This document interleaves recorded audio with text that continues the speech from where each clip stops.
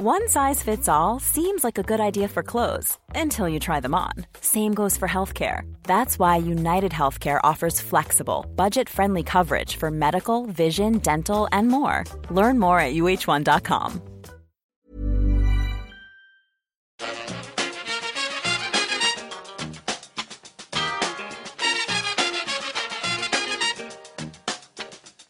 Bring it fast. Hello and welcome back to the EPL Roundtable. I'm your host, Kevin DeVries, and as always, if you'd like to reach us at the podcast, you can do so by either tweeting us at EPL Roundtable or emailing us at eplroundtable@gmail.com. Alright, we are here today with the Manchester United segment, recapping the 2022-2023 season. Joined today by Joshi, who you can find on Twitter at doc_Joshi. A pleasure having you on. Manchester United, I assume, have to be feeling pretty good about the season they had. Obviously, Erik ten Hag's first, finishing in the top four, going to 2 domestic cup finals, winning one of them. What's the overall sentiment within the Manchester United fan base and from yourself about how this last season went? Yeah, I think when you think about how we finished the previous season and with Ralph Rangnick, and it was absolute like a shambles basically at the club. I think Ten Hag has probably done better than expected overall, right? So taking our season in isolation, because there's other factors, I think it was a good season, right? The 2 cup finals that you mentioned, finishing third, although it was a fairly distant third. And then we've had some really good highlights, some really good, you can see the improvement on the pitch. So yeah, overall, taking all of that into account with the previous season, I think it's been a pretty excellent one. That being said, there are things going on where you think, we could have done better. And also, with City winning the treble, in the same season, we're trying to kind of say we've had a good one. It tempers things a little bit. And also with the talk of the takeover, which on paper is a great thing because we all hate the Glazers. Again, that's maybe put a bit of a dampener because they're stretching things out. We don't know what's going to happen in the transfer window. We don't know actually who the new owner is going to be. So there's cause for optimism with regards to Ten Hag, what he's done with the team and what he actually achieved last season. But I think there's also areas where the fans are still unhappy, and with good reason, I think. So, yeah, I think the big one was the FA Cup final. It was really in our hands to stop this City treble. I don't think City played particularly well in that final. We just didn't get going, and obviously they didn't need to get going, and they won. So, yeah, there are obvious and clear areas for improvement, but I think overall the fans are pretty happy with the way the season has gone, and the fact that Ten Hag has added silverware at the first season is a really big deal. So now he can sort of hopefully kick on from there and add more going forward. Yeah, on Ten Hag, I think one of the big concerns that Tottenham had was whether or not he'd be able to step up to the next level, be able to handle the limelight, which obviously is very strong at Manchester United. How do you feel like he fared in that environment? Yeah, I think he's quite measured. He has got a good looks like he's got a good rapport with the media. I think he's done really well. He's managed a lot of the situations through the season extremely well. I mean, when you take all of what I said in context, not just of the previous season, but also we had the whole Cristiano Ronaldo saga at the first half of the season where, he wasn't, his form had completely gone. He wasn't playing. And then he had that interview with Piers Morgan. That was a time bomb, really. It could have, Ten Hag could have managed it lots of different ways. And I think in the end, he managed it well. And Cristiano Ronaldo was the one who sort of mismanaged the situation, I think. And throughout the season, whenever a challenge has been thrown at him, I think he's stepped up. He stepped up well. He's managed the club well. He's managed the team well.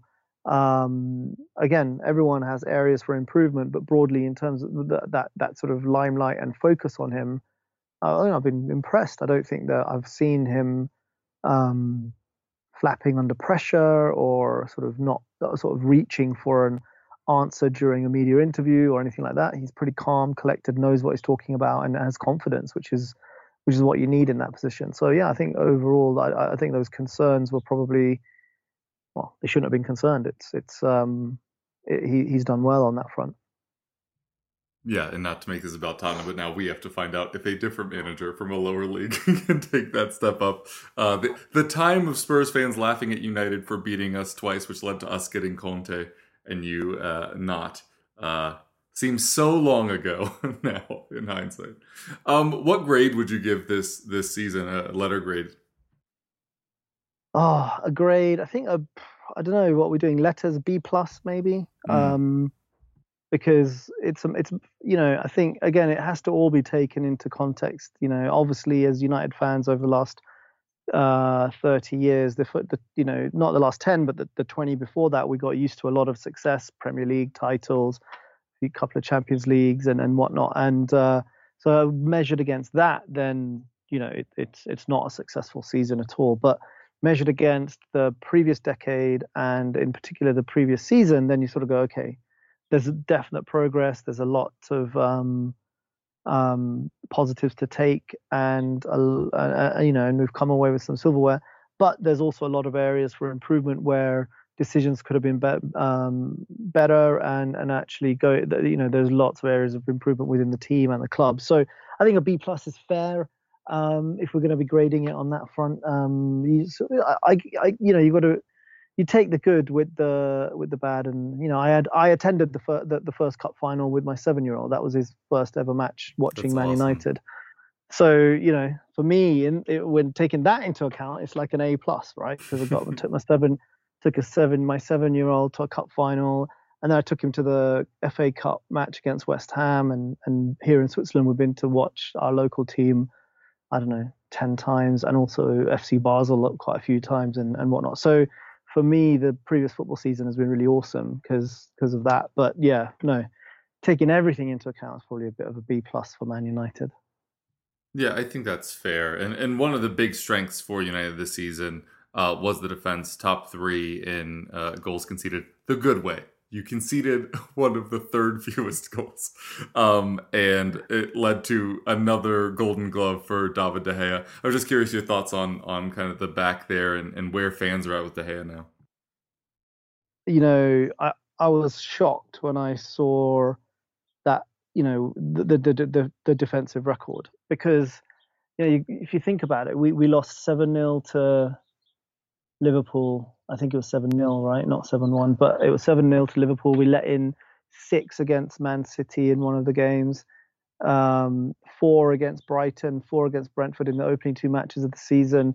So, when you think about that, and yet we've still got the best sort of clean sheet record and one of the best defensive records, you can see that behind it, there's a solid foundation in terms of the defense, which makes a massive difference. It's a huge impact. And then you look at De Gea, he's won the Golden Glove, but I think it's been his worst season at United. Loads of mistakes, inviting pressure on. He's not good with his feet. His aerial sort of command of the area is not good. He's coming out and claiming for high balls is pretty much non-existent. He's sweeping up at the back, again, non-existent. And then his shot stopping it's not been elite level. So up until I would say 3-4 years ago, his shot stopping was second to none. He would be pulling off miraculous saves out of nowhere, and every now and then he kind of does, but he's less consistent. And that covered up his deficiencies in terms of his, the sort of high ball claims, where he doesn't even feature in the top 20 in the Premier League. Like the number of high balls claimed, he's not in the top 20 list according to Premier League stats. And that means there are reserve keepers that have claimed more high balls than him, which is like, what's going on here? So for me, all the shot stopping heroics previously, when he was winning player of the season and that kind of stuff, they did kind of cover up and compensate for the poor kind of other areas. This year, I mean, the FA Cup final was a prime example. He wasn't set for the first goal. It didn't look like he was concentrated. He wasn't really ready, and it went in 12 seconds in. And I think it wasn't in the top corner. He just wasn't set. If he had been set, he's saving that. And a keeper who's on it and alert is saving that. And and he's good enough in terms of shot stopping to do that. And the second goal dribbled in at the far corner, and his positioning was completely off, and even his reaction time wasn't as good as you'd expect. When your ability with your feet and your aerial ability and your distribution and your sweeping and all of those things are so lacking, like his are, then you have to be saving those shots, right? That's the only thing you're offering is shot stopping. So if you're not saving those two, then you're offering pretty much nothing. And I think that FA Cup final summed him up. So yes, he got the Golden Gloves. It's a great achievement, but I think that's a team achievement, really. And it's time for him to move on, to be honest with you. I'm not. I love him, by the way. I've been a huge fan of his. He's achieved a lot at the club, and he deserves a lot of respect and a proper send-off. But also, if we're going to move forward with the way Ten Hag clearly wants to play, then we can't have him in goal. I think it's just it's that simple. And we've seen links to other keepers as well in this summer. It's very strong links, which is the first time in a very long time that we have been linked with another keeper. So yeah, I expect that he'll go. I'll have fond memories of him, but I think it is time. Gotcha. Well, that'll be a difficult position to fill. Goalkeeper is just one of the hardest positions to scout and know what you're getting in them. At the other end of the pitch, I assume you're going to be looking for a striker. You tried to address it with Wout Weghorst, who scored checks notes, 0 goals in 17 matches in the Premier League. Yeah, exactly. Yeah. So I assume that's the main position that you're wanting to fill, though? Yeah, I mean, look, I think this is an area of it's obviously been an area where, and one of the areas where, which has resulted in a B+ rather than a higher mark with a proper striker in there. I think we could have achieved a lot more, right? Especially in some of these other games that we've been in where we just didn't get it over the line, right? But then at the same time, it means that there is real key area of improvement. And with Rashford really coming into his form off that left-hand side, if you were to add in a striker who brings an additional 20, 30 goals a season, that would be huge, like transformational. And it doesn't need to be. I mean, I know that we've been linked with Harry Kane, Victor Osimhen. You know, these are the big name strikers that are apparently on the market this. Many of us have those stubborn pounds that seem impossible to lose, no matter how good we eat or how hard we work out. My solution is PlushCare. PlushCare is a leading telehealth provider with doctors who are there for you day and night to partner with you in your weight loss journey. They can prescribe FDA-approved weight loss medications like Wegovy and Zepbound for those who qualify. Plus, they accept most insurance plans. To get started, visit plushcare.com/weightloss. That's plushcare.com/weightloss. I'm Sandra, and I'm just the professional your small business was looking for. But you didn't hire me because you didn't use LinkedIn Jobs. LinkedIn has professionals you can't find anywhere else, including those who aren't actively looking for a new job, but might be open to the perfect role, like me. In a given month, over 70% of LinkedIn users don't visit other leading job sites. So if you're not looking on LinkedIn, you'll miss out on great candidates like Sandra. Start hiring professionals like a professional. Post your free job on linkedin.com/people today. Summer, I don't think it needs to be someone that's going to cost 150 million dollars, pounds, whatever we're talking about. Like if I think about this side and the way in which we play, even a good striker who's going to score goals would be transformational. That's how bad Wout Weghorst is, and that's how poorly Anthony Martial has played. That even just a decent, good striker would be transformational for this side. Obviously, if you get an elite level striker, that's great, right? You're gonna. I think they'd bang in so many goals.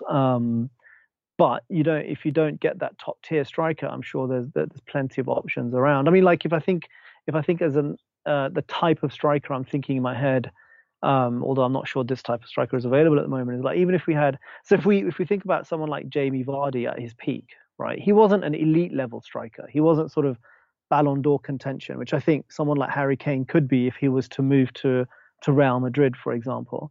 He wasn't elite level tier 1 striker, but he was an excellent Premier League striker, good good striker at international level, and scored goals. And I think if somebody like that moved into this Manchester United team with the pace and the work rate that he had at his peak, he's banging in goals, and he's taking us to another level. Not because of his individual talent, but just because the team lacks this focal point and lacks somebody who's really just a finisher, who's able to finish these chances at the other end.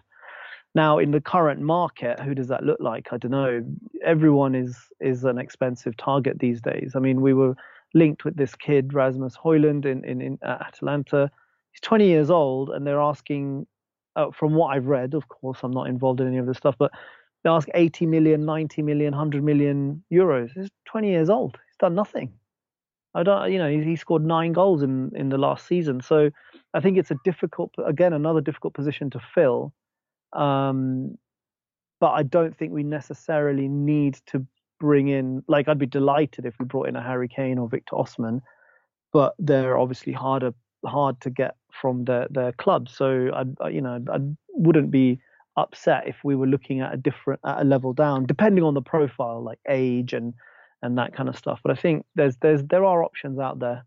If it wasn't for his gambling ban, I would have been tempted by Ivan Toney, to be honest with you. 27 years old, it's banged goals in the Premier League for Brentford, and I think he has a good profile and wouldn't have cost 100 million. You wouldn't have thought, but now with his gambling ban and all of that sort of, and actually that was already hanging in the air. But just as purely a player profile, that might have been a good option. But yeah, I'm sure you'd think that the scouting system it has some players on the list that aren't going to cost 120 million, then you can just find them on Football Manager as the best player in the game. Yeah.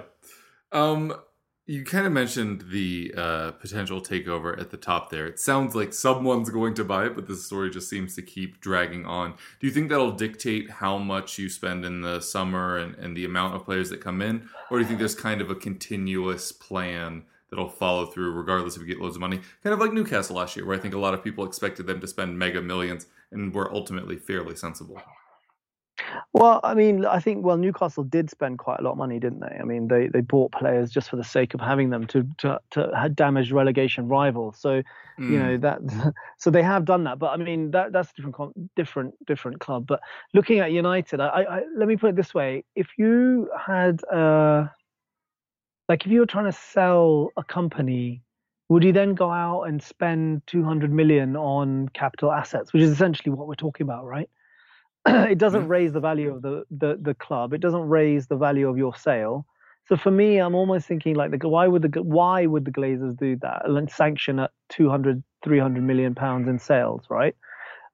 That being said, there is obviously an ongoing plan. So there's a certain amount that they've planned for within the accounts and whatever. And I think, and then we can also raise money from player sales.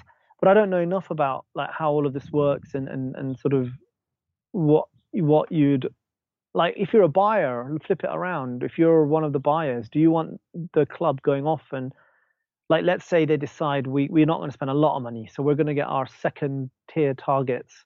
So we're going to get, and don't get me into this, but because I dislike these players a lot, but we're going to get Mason Mount and Jordan Pickford and I don't know, some like Arnautovic or someone, let's say, to fill up the squad and spend 100 million on those level players. If you're a buyer, do you really want them doing that? You're sort of going, no, well, don't. Why don't you just wait and then we'll come in and let's see. We'll put some proper backing behind this, and you can get your top level players and whatever. So again, I don't know the ins and outs of these deals, but I know that the uncertainty probably isn't helping.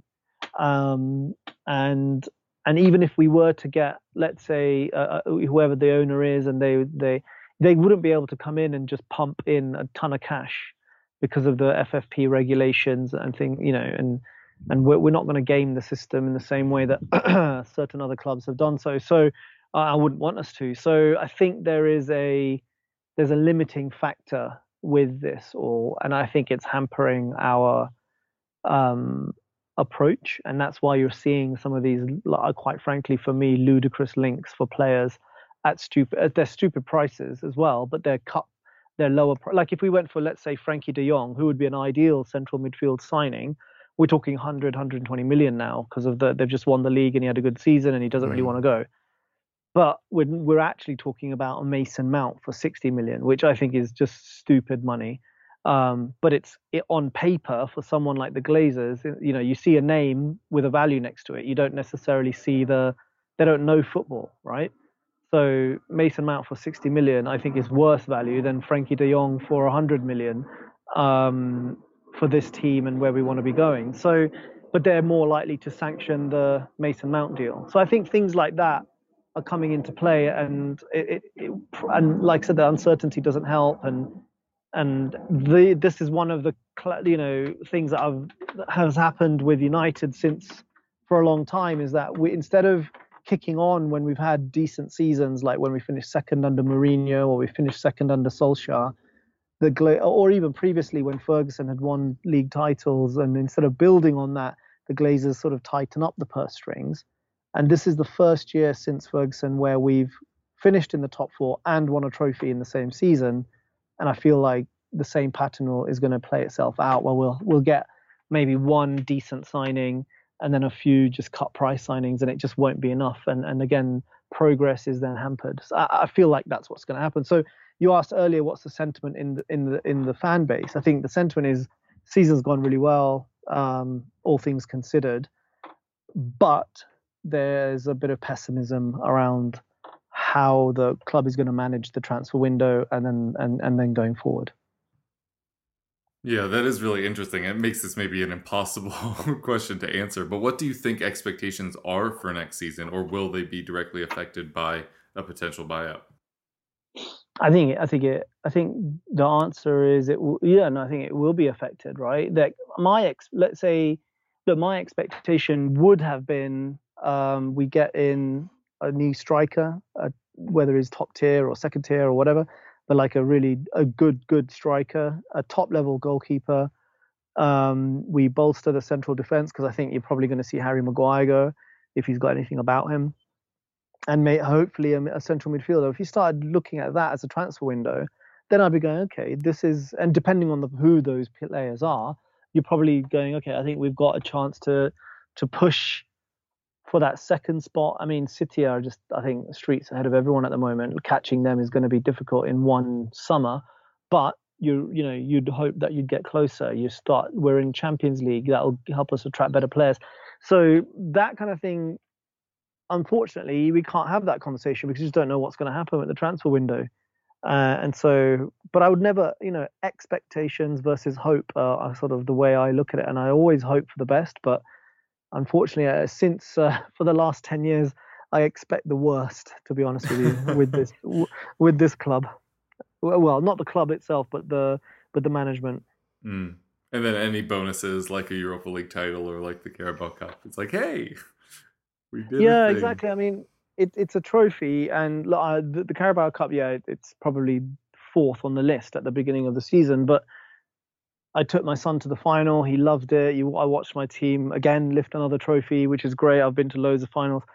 But it needs to be something you build on and kick on from, right? This is what, like, when Fergie was building his, I guess, his final sort of great team that eventually ended up winning the Champions League in 2008 with Rooney and Ronaldo in the side. That kicked off with, a couple of years without any trophies. Is sort of building the pieces, and the first trophy they won was the Carabao Cup, and then from there they kicked on, right? It's that feeling of winning, and you build on top of that rather than, oh, we've won a trophy, we're settling, which is the Glazer attitude. And so he's managed to build on top of that, but then also he was a genius manager, so he's able to get a tune out of the likes of John O'Shea and Phil Jones and these players over the years, but who end up being, well, maybe not Phil Jones, but Darren Fletcher and these kinds of players who end up sort of being great servants for the club without being ultra talented. So you combine the two, and he's able to do that. But now you've got a situation where we should be building on this Carabao Cup final win, and actually amazing season for Marcus Rashford, really a breakthrough season for Alejandro Garnacho. Luke Shaw has come through this season I genuinely think he's an outstanding footballer. Martinez and Varane at the back are a centre-back pair who are just excellent. There's loads to build on, but is he going to be given the funds to build on it from a personnel perspective, and also that kind of long-term security to build on it from like a strategy perspective? That remains to be seen. Gotcha. Well, we'll see what happens this summer and next year. Obviously, the buyout, a very big domino to fall, as you say. So, in the interim, where can folks find you? Generally speaking, find me on Twitter, and it's at @doc_Joshi. Other than that, I float about on various podcasts like this one and sometimes YouTube channels. But yeah, mainly on Twitter. Awesome. Well, thanks so much for coming on. And folks at home, we hope you keep listening.